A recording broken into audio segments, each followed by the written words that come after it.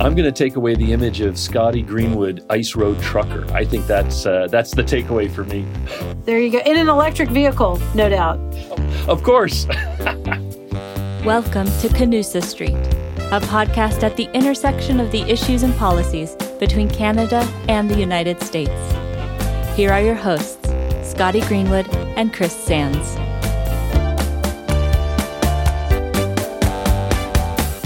Welcome back to Canusa Street, everybody. I'm Scotty Greenwood with the Canadian American Business Council, and I'm joined by my partner in crime, Chris Sands, who is currently working on his audio, but he'll be with us in a second. And I couldn't be more excited today for our recording. We have a guy with the world's most interesting job title, the Explorer in Residence for National Geographic, Enric Sala. And Chris will introduce him properly in a minute, but I have to say, you know, we were talking about Arctic policy, we were talking about climate change, and we were talking about guests that we'd like to invite to the podcast. And we immediately reached out to my good friend, Enric, and he was, of course, traveling the world, as he often is. And so I can't wait to hear about your adventures. And we'll also tell our listeners how we first met. It's a Canada-U.S. story that is kind of wonderful. And with that, Chris, maybe I've bought enough time for you to give us a proper introduction of our very esteemed guest. Thanks very much, Scotty. I know our guest is an explorer. He's used to being more prepared than I am, but we have one thing in common, at least the university professor side. He was a university professor, and what I love about your bio, Dr. Sala, is you say you were a university professor who saw himself writing the obituary of ocean life. And it motivated you to be more than a professor lecturer, but actually to get involved, to do exploration, and to help us understand what was going on. As Scotty said, absolutely, he is an explorer in residence since 2011 at National Geographic, but he's also been a fellow there and a grantee. He's an expert on oceanography, marine biodiversity, marine sanctuaries, habitat preservation, biology, and very important these days, bees, which at least for a while we were quite worried about what was happening with the bees. And so all of that, I'll mind my B's and Q's with a Q from Scotty. I'll hand back over to her. Thanks, Chris. So Enric and I first met when he was working on a project, Enric, that I hope you'll tell our listeners about, which was protecting the most pristine areas of the sea. And in Canada, that's the last sea ice. And so we met years ago to help with that project. And maybe you could explain a little bit about that and what you've been doing since, Enric. And welcome. Thank you so much for joining us. It's so good to see you online, and nice to meet you, Chris. And it's such a pleasure being with you today. We definitely need to get in person sometime soon. Yeah, no, I remember when we met, we were... I left academia and came to National Geographic to found this project called Pristine Seas, to go around the world and work with communities and governments to protect some of the wildest places in the ocean before it's too late. And one of the areas that were on top of the list was what's called the last ice, which is the northernmost parts of the Canadian Arctic archipelago and the northernmost part of Greenland. These are the areas where we're going to see the last sea ice in the summer, because the projections are that because of ocean warming, by 2040, all the sea ice is going to melt across the Arctic Ocean, except in one place, the last place where we're going to have what's called multi-year ice that doesn't disappear every summer, which is that northern part of Canada. And in the very beginning, I didn't know where to start, who I should talk to. So, of course, I was immediately reaching out to Scotty for help to navigate the Canadian landscape. So that was really exciting. And actually, as you know, the Inuit leadership in the area in Nunavut, they were able to work with the Canadian government to get that place protected. And Prime Minister Trudeau announced it a couple years ago. And thanks to that, we gave him the National Geographic Planetary Leadership Award, but also to Inuit leaders, we gave them a special recognition for their leadership in Arctic conservation. One of the things, Enric, it was such a pleasure to work with you. I was a volunteer, just on the sidelines of that, and one of the things I didn't realize is, when you're trying to protect the wild places in Earth, everybody doesn't immediately agree, and the original cultures don't necessarily just say, "Sure, people, make our ancestral land a national park and protect it." They have other ideas, their own ideas, that have gone down for generations and generations. And so when you say the Inuit were partners in it, that is a huge accomplishment, and it's a tribute to your work and your research. I want you to listen to the cracking sound. I can see the ice is like a wave, moving like a wave. If they become too big, it'll begin to break the ice. Then the ice will just snap. In these last years, to be a hunter has become very hard.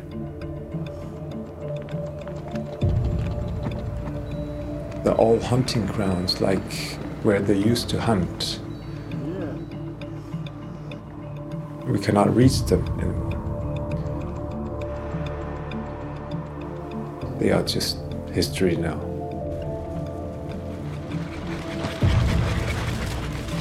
I'll just add one other thing that I think is interesting about the last sea ice, and then we'll talk about what you've been doing since then. And I'll let Chris get a word in here in a minute, too. He can ask a few questions, but I'm so excited to have you and catch up. But one of the things about the last ice to melt in the ocean is you explained to me years ago that the last sea ice is to Arctic creatures what a watering hole is to other creatures. It's life. It's what they rely on. And, it's funny because when we first met, I was very excited. I had been to Churchill, Manitoba. I had seen polar bears and beluga whales, and I just thought it was spectacular. And you immediately went up to me and showed me pictures that you had on your phone of narwhals that were right around the last sea ice. And all of these creatures rely on the last sea ice. So that was pretty fun, pretty great. So that was a few years ago, Enric. What have you been doing since then? Well, first of all, I have to say that it was the Inuit leadership and initiative that got that place protected in the same way that they got the Lancaster Sound, Taluretipi-Manga, protected as a marine conservation zone.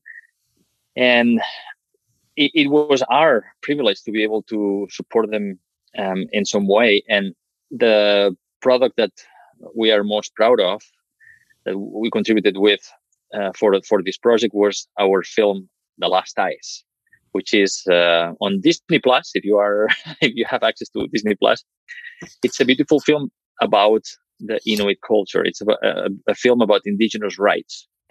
It's a film about how global warming is changing the landscape and affecting the cultures and traditions and the livelihoods of Inuit in Nunavut and in northern Greenland. So I really recommend everyone who's interested in the Canadian Arctic and even Greenland too, to watch it, because it's a testament to the wisdom and the leadership of the Inuit people. And since then, we've been working with local communities, indigenous peoples, and governments around the world to continue helping to protect areas. And it's been pretty awesome, because I just came back from Madeira of Portugal, where the regional president created the largest no-take marine reserve in the European Union. So that's the 25th marine reserve that Pristine Seas has been involved with. So we're very, very happy. I wanted to ask you a little bit about that, because the relationship between the Inuit and the non-Inuit populations in the U.S. and in Canada is important.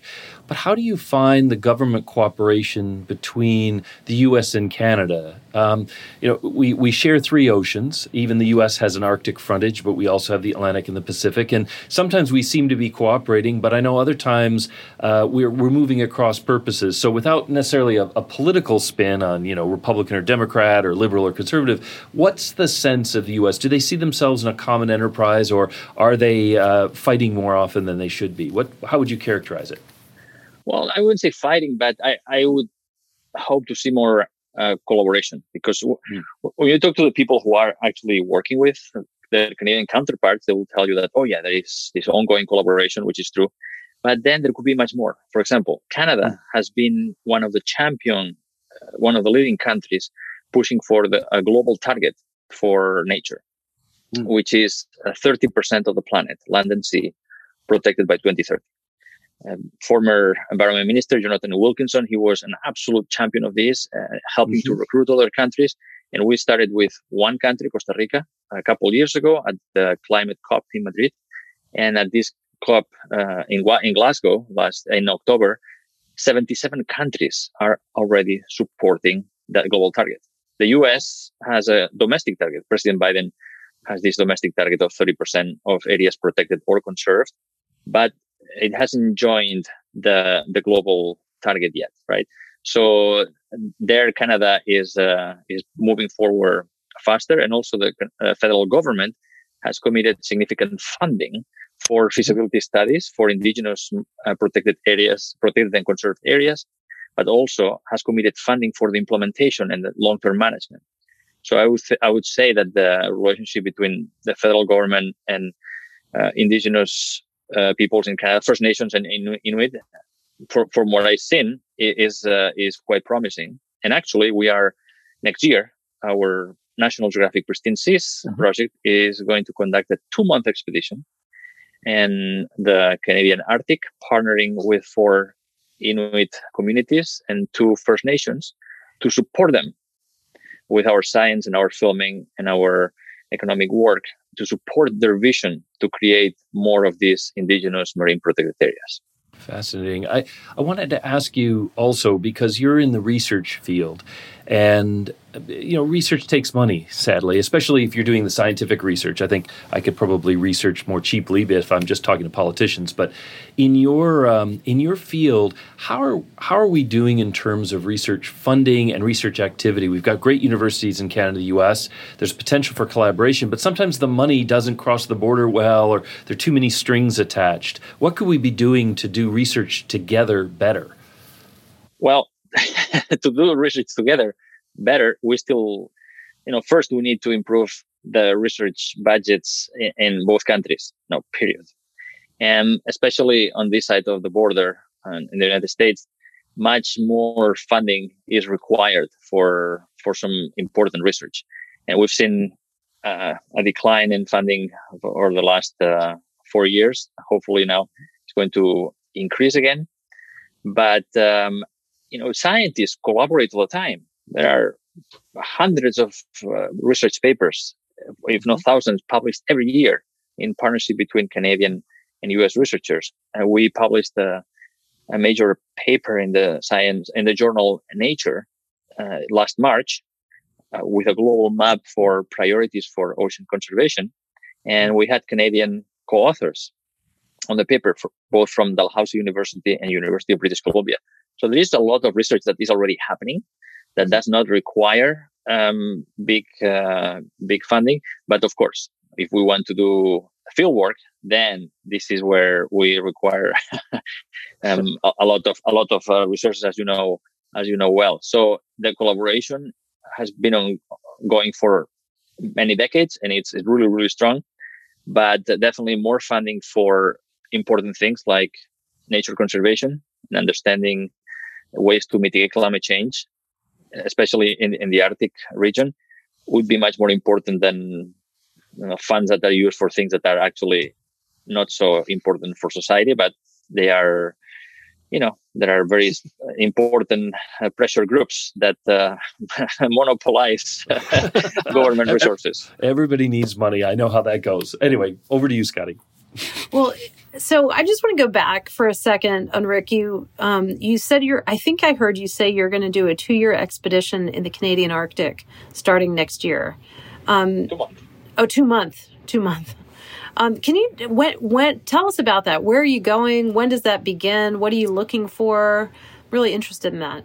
We have been approached by several communities to help support their projects for creation of new marine conservation areas or indigenous marine protected areas.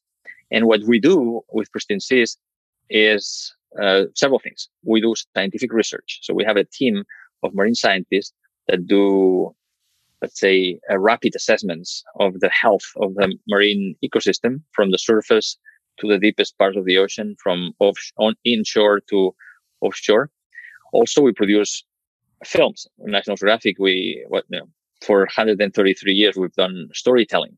So we produce films of different shapes and formats to reach key audiences among these communities, but also among decision makers in different governments, to inspire them to protect these places. We also conduct economic analysis, evaluation of what are the economic benefits that those communities obtain from the ocean right now, and what would be the additional benefits that they could obtain if part of their waters were protected. And finally, of course, we have always done this bridge between the top down and the bottom up, bridging the central governments with the local community leaders to make sure that the demands from local communities are heard by those who have the final authority to pass legislation to protect these areas. But, in the end, everything we do is to support indigenous peoples and local communities who want to preserve part of their waters so they can continue enjoying them sustainably for the long term. When I think about your work, your life's work, you travel the world all the time. I love your out of office messages when you and I reach out, because it's like I'm on an expedition in some place that I can't even pronounce, and it's always amazing. And I love seeing the pictures and the work that comes out of it. But I want to ask you, in your travels around the world and in what you're doing to protect nature and to protect the pristine seas, maybe give us one area that worries you the most, one, whether it's a geographic area or an issue, and then also one that gives you the most hope, that makes you, the happiest from anywhere at all in the world. Yeah, well, there are two areas that worry me the most. One is coral reefs, because we are seeing death of coral all around the world because of ocean warming and acidification. And the other one is the Arctic, which is warming on average twice faster than the rest of the world. And there are areas like the Barents Sea that is warming some years 4 times faster. The sea ice is disappearing so much faster during the summer that affects the entire ecology and, of course, the livelihoods and the cultures of the Arctic peoples. So these are two areas that worry me the most. And in terms of hope, it is every place where an area is protected from fishing, drilling, mining, and damaging activities, marine life recovers spectacularly. I've seen it with my own eyes. We just came back from an expedition to the Southern Line Islands that belongs to the Republic of Kiribati in the middle of the Pacific Ocean. Islands that are protected and inhabited, where the corals were absolutely virgin the first time we went there in 2009. But in 2016, there was the most massive warming event in the Pacific Ocean, the strongest El Nino year, that killed half of the corals in the most pristine islands during the summer. We just came back. We were there this October, 5 years after that massive bleaching and coral death, and the reef came back completely. The marine life has an incredible ability to bounce back if we just give it space and time. So that's what gives me hope, seeing the ability of the ocean to bounce back if we just give it some space. We recently saw the U.S. Coast Guard ship Healy go on an Arctic journey, and I know that it was a joint mission. Canada had some scientific research going on in that vessel as well, and I wonder if you could talk a little bit to the role of sort of the platform for research. Neither of our countries has very many icebreakers that can operate. There are some issues where scientists like yourself will often look for some support or some infrastructure to be able to operate and do their work in the Arctic. How would you say we're fit for operation? And if we were going to invest in things like infrastructure, like icebreakers, these kind of things come up all the time, where could we do the most good? Well, if the U.S. is not fit for Arctic work during the ice months, that's clear. Now, Russia has 40 icebreakers. Most of them nuclear icebreakers. I've seen a few of them. They are enormous. They are very powerful and effective. We have one, and I don't know what's the life left on that poor icebreaker. There's been one in the books and budgeted for years now, but I don't know how this is going. So we are ill-equipped to conduct research during outside of the summer in the Arctic, and this is something that definitely has to improve because the sea ice is melting. So navigation in the summer and shipping is going to become more prevalent. So it's easier to study the Arctic now during the summer, but still there is so much we need to learn about the processes of when does the ice start to form in the fall and when the ice starts to melt earlier and earlier. And for this, you still need icebreakers, right? Mm-hmm. So this is an area where there's a huge gap, and we are definitely losers in the global arena. Canada was a big leader in pulling together the Arctic Council, and it's been around now for a while. Do you think that this multilateral cooperation, and I know there are countries that are members of the council, some are observers, etc., do you think they've had a collective impact that has been a positive one on the research agenda, the scientific exploration and understanding of the Arctic? Or would you say that's mainly economic cooperation, maybe economic development? How would you characterize the role the Arctic Council can play or does play? Yeah, I would say both, because it is the intergovernmental platform where all Arctic nations sit together and talk. And we know, especially working with Russia, the Russians, they appreciate talking and discussions and negotiation, right? So that platform, every single Arctic country take it very seriously. And I think that it has definitely improved cooperation, not only economic, but that was going to happen regardless of the platform, because businesses always find a way to do whatever they need internationally, right? when it's good for business. But for the political discussion and dialogue and for scientific research for cooperation, I think it's been very valuable. Well, the Arctic Council may be the platform for Arctic dialogues. Canusa Street is the platform for Canada-US, so I'm really glad to have you here. Over to you, Scotty, to talk about, maybe to close us out. Well, thanks, Chris. And I think I'd like to give the last word to my good friend, Enric, because I have been so inspired by your work over the years. I hope people will check out the movies and the storytelling that you've been so integral to. But why don't we wrap by giving you the last word to talk about anything you want to talk about?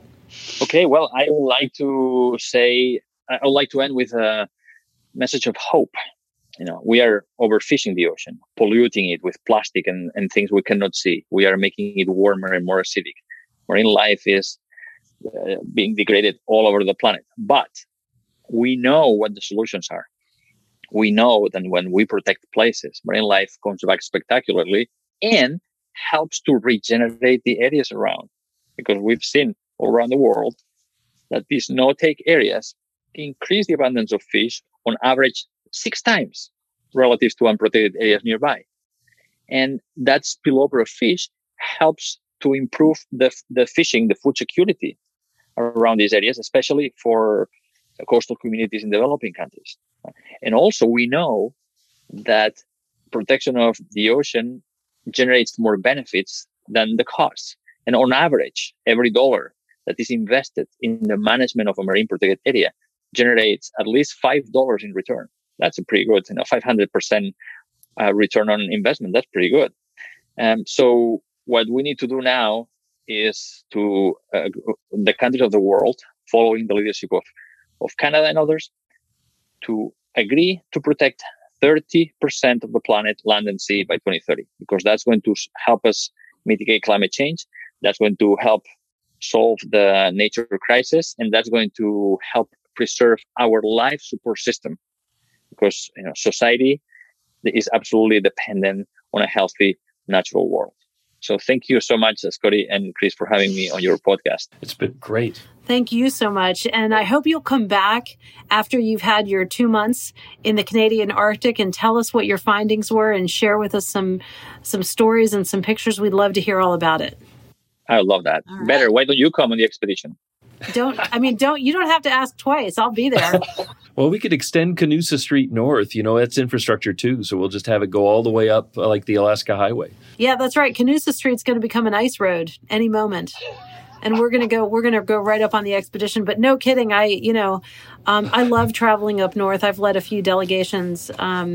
And as I said at the beginning, as much fun as I have with the belugas and the polar bears, I think Enric sort of wins with his experience of narwhals, which seem like mythical creatures, and to see them yourself is quite amazing, and it's inspirational. So with that, thank you so much. As always, it's great to gather and talk about these big issues, and we really will bring you back, Enric, and maybe I'll come back with some stories. I don't know if we can drag Chris up there, but maybe we can. I'm going to take away the image of Scotty Greenwood, ice road trucker. I think that's the takeaway. In an electric vehicle, no doubt. Of course. This podcast is brought to you by the Canadian American Business Council and the Wilson Center. If you like this episode, help others find our show and give us a rating on Apple Podcasts or Spotify.